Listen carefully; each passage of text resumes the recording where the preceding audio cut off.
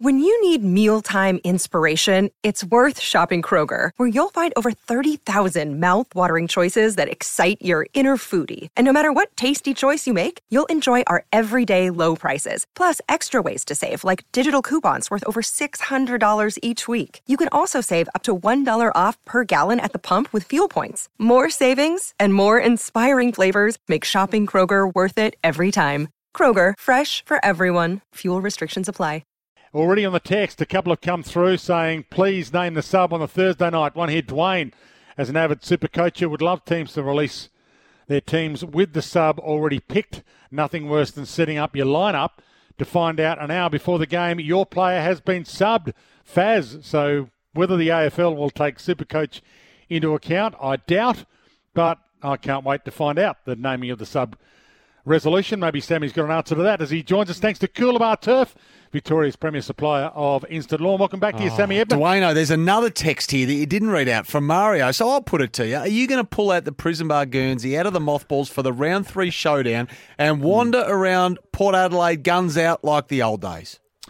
Well, one, I can't fit into my old lace-up prison bar, so if I did put it on, there'd be a big mohair skivvy for about 3 inches in between where the jumper doesn't quite come together. Right. And I am calling that game, so no, I don't think I'll be calling that game in my prison bar. Righto. Sorry, Mario. Sorry to disappoint, but appreciate your text just the same. I think that's conjured an image that no one really wants while they're eating their lunch. But anyway, thank you for your text. Hey, now the sub rule, or the naming of the sub, if you like, there's no change here. So clubs can obviously name, especially for Sunday squads and Saturday, if they're named on Thursday, extended squads. But an hour before the game, they have to finalise that squad, and that does include the identity of the sub. So same as last year, Dwayne. No, they will not be bowing to any Supercoach-related pressures, if there even do exist. And another query on the text, any replacement for Brad Scott on the All-Australian selection panel? I think, has the All-Australian selection panel been locked in? I thought it had. Okay. Don't ask me for the identity of it off the top of my head, but I'm pretty sure Nick that Riewoldt not part of it either. No. Leave that as homework for me, Dwayne, but I thought that was tied away. Hey, a big day, hasn't it been, when it comes to concussion and elite level sport? And just recapping that news we brought you earlier, more than 60, it's a big group, more than 60 former players have taken the AFL to the Supreme Court. They're seeking compensation for what they say, Dwayne, is serious damage caused by the impact of concussion. Now, this class action has been long coming. It's been brought on by Margalit Injury Lawyers today. Documents on behalf of players who have suffered concussion-related injuries through head strikes while training or playing between 85 and March 14, 2023. The lead plaintiff named in the writ is a dual premiership player, Jared Maxwell Rook, obviously known as Max Rook, who played 135 games. And it is alleged by Margalit, actually, Dwayne, that Rook suffered permanent, life-altering injuries as a result of concussion-related injuries and due to what they say is the negligence of the AFL. So they're seeking compensation for pain and suffering, economic loss and medical expenses. And the managing principal, Michelle Margalit of Margalit Injury Lawyers, Dwayne, goes on to say in a statement, the injuries suffered by this group of former AFL players as a direct result of the concussion sustained while playing Aussie rules has had a devastating impact on their lives and the lives of their loved ones. Some of the players who have joined this landmark class action have never been able to hold down a job after leaving the AFL. Their personal lives have been shattered and they live with constant physical and mental pain. It's heartbreaking and they need to be adequately cared for. Now, the statement goes on for some period of time, but that's it in a nutshell at the moment. Obviously coming on the same day that the AFL released their new updated, if you like, concussion guidelines and strategic plan running through until 2026. So, been a big day on the concussion front. It has, and a lot of texts and calls about it as well, and I think we'll continue to get a lot of texts and calls. I didn't realise that they've stopped junior soccer players around the world from heading the ball. I didn't realise that until Dr. Peter Larkins told me that. He didn't sound all that favourable about boxing either, but there's been, I think, a few coming through on the text on Dr. Peter Larkins' assessment of that. Let's hope we're not talking about the MCG surface on Friday morning, Sammy, but it is an issue. Now, what do you think? I got a hold of some photos from the surface this morning. I'm sure you've seen them by now. It is obvious that there are some seam marks, if you like, where the new turf has been placed up against the old turf as the jigsaw puzzle, if you like, goes into position. Now, of course, they're not going to be, they're not going to take in the sense that they're going to be noticeable on Thursday night anyway. So the concern from people, and I listened to David King this morning, is that we are going to run the gauntlet here, and that the worst doomsday scenario, of course, is that it shifts. and someone gets injured. Now, obviously, we hope that doesn't happen, but what level of concern should we have over that, Dwayne, or do you think it's a storm in a teacup? No, I think I can see the headline now. The Oval only as bad as it seems, Very nice. Sammy, because very those nice. seams are going to be... Yeah, very good. You've been working on that all afternoon? Oh, yeah, actually for about 4.5 weeks. Right.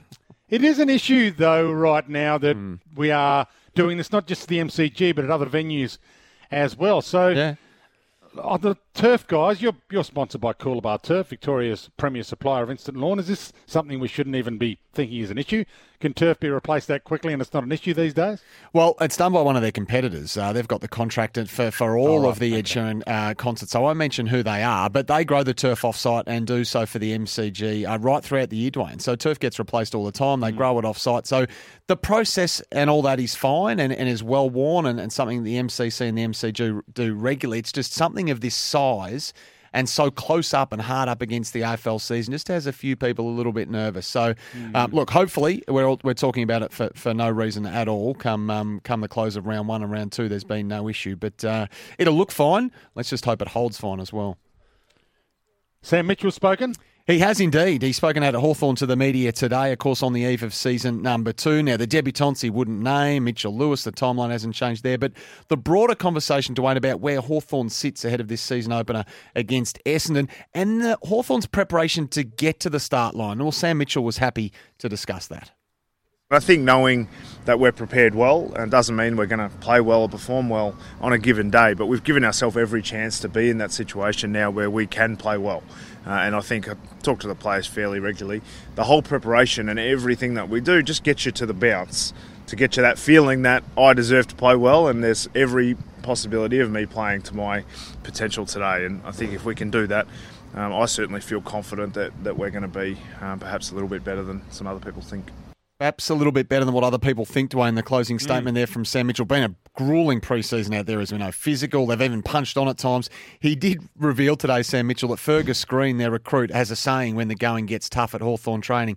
And he says, "Where would you rather be, boys? You could be selling pens." Now, of course, he worked for Artline last year, Fergus Green. So that's his go-to saying when the sun beats down some of those gruelling sessions out there at Hawthorn training.